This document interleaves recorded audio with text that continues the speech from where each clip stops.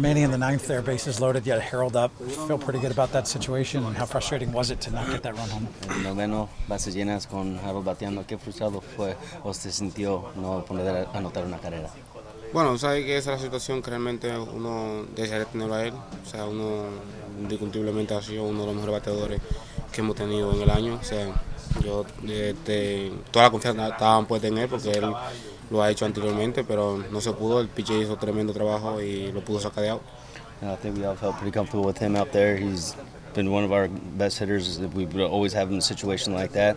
I think the pitcher did a good job of being able to get him out, and he is one of the good hitters up there, and we all felt comfortable with this situation. You got 11 runs yesterday. You struggled to get the runs home today. Is that just part of the game?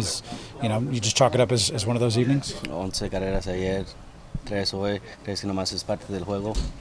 No, tú sabes, parte del juego, algo que uno realmente no puede controlar. Uno quería hacer más, quizás tuvo el chance de hacer más carreras, pero no se dio la circunstancia y mañana otro día tenemos que seguir con la cabeza en alto. Yeah, I think that is just part of the game. You can't really control a lot of the things, and we had a lot of opportunities to score some runs, and we weren't able to, but tomorrow's a new day, and we'll come back again tomorrow. And are games like this a little bit more frustrating when you leave 12 men on base, though, too, when you had a lot of opportunities every inning?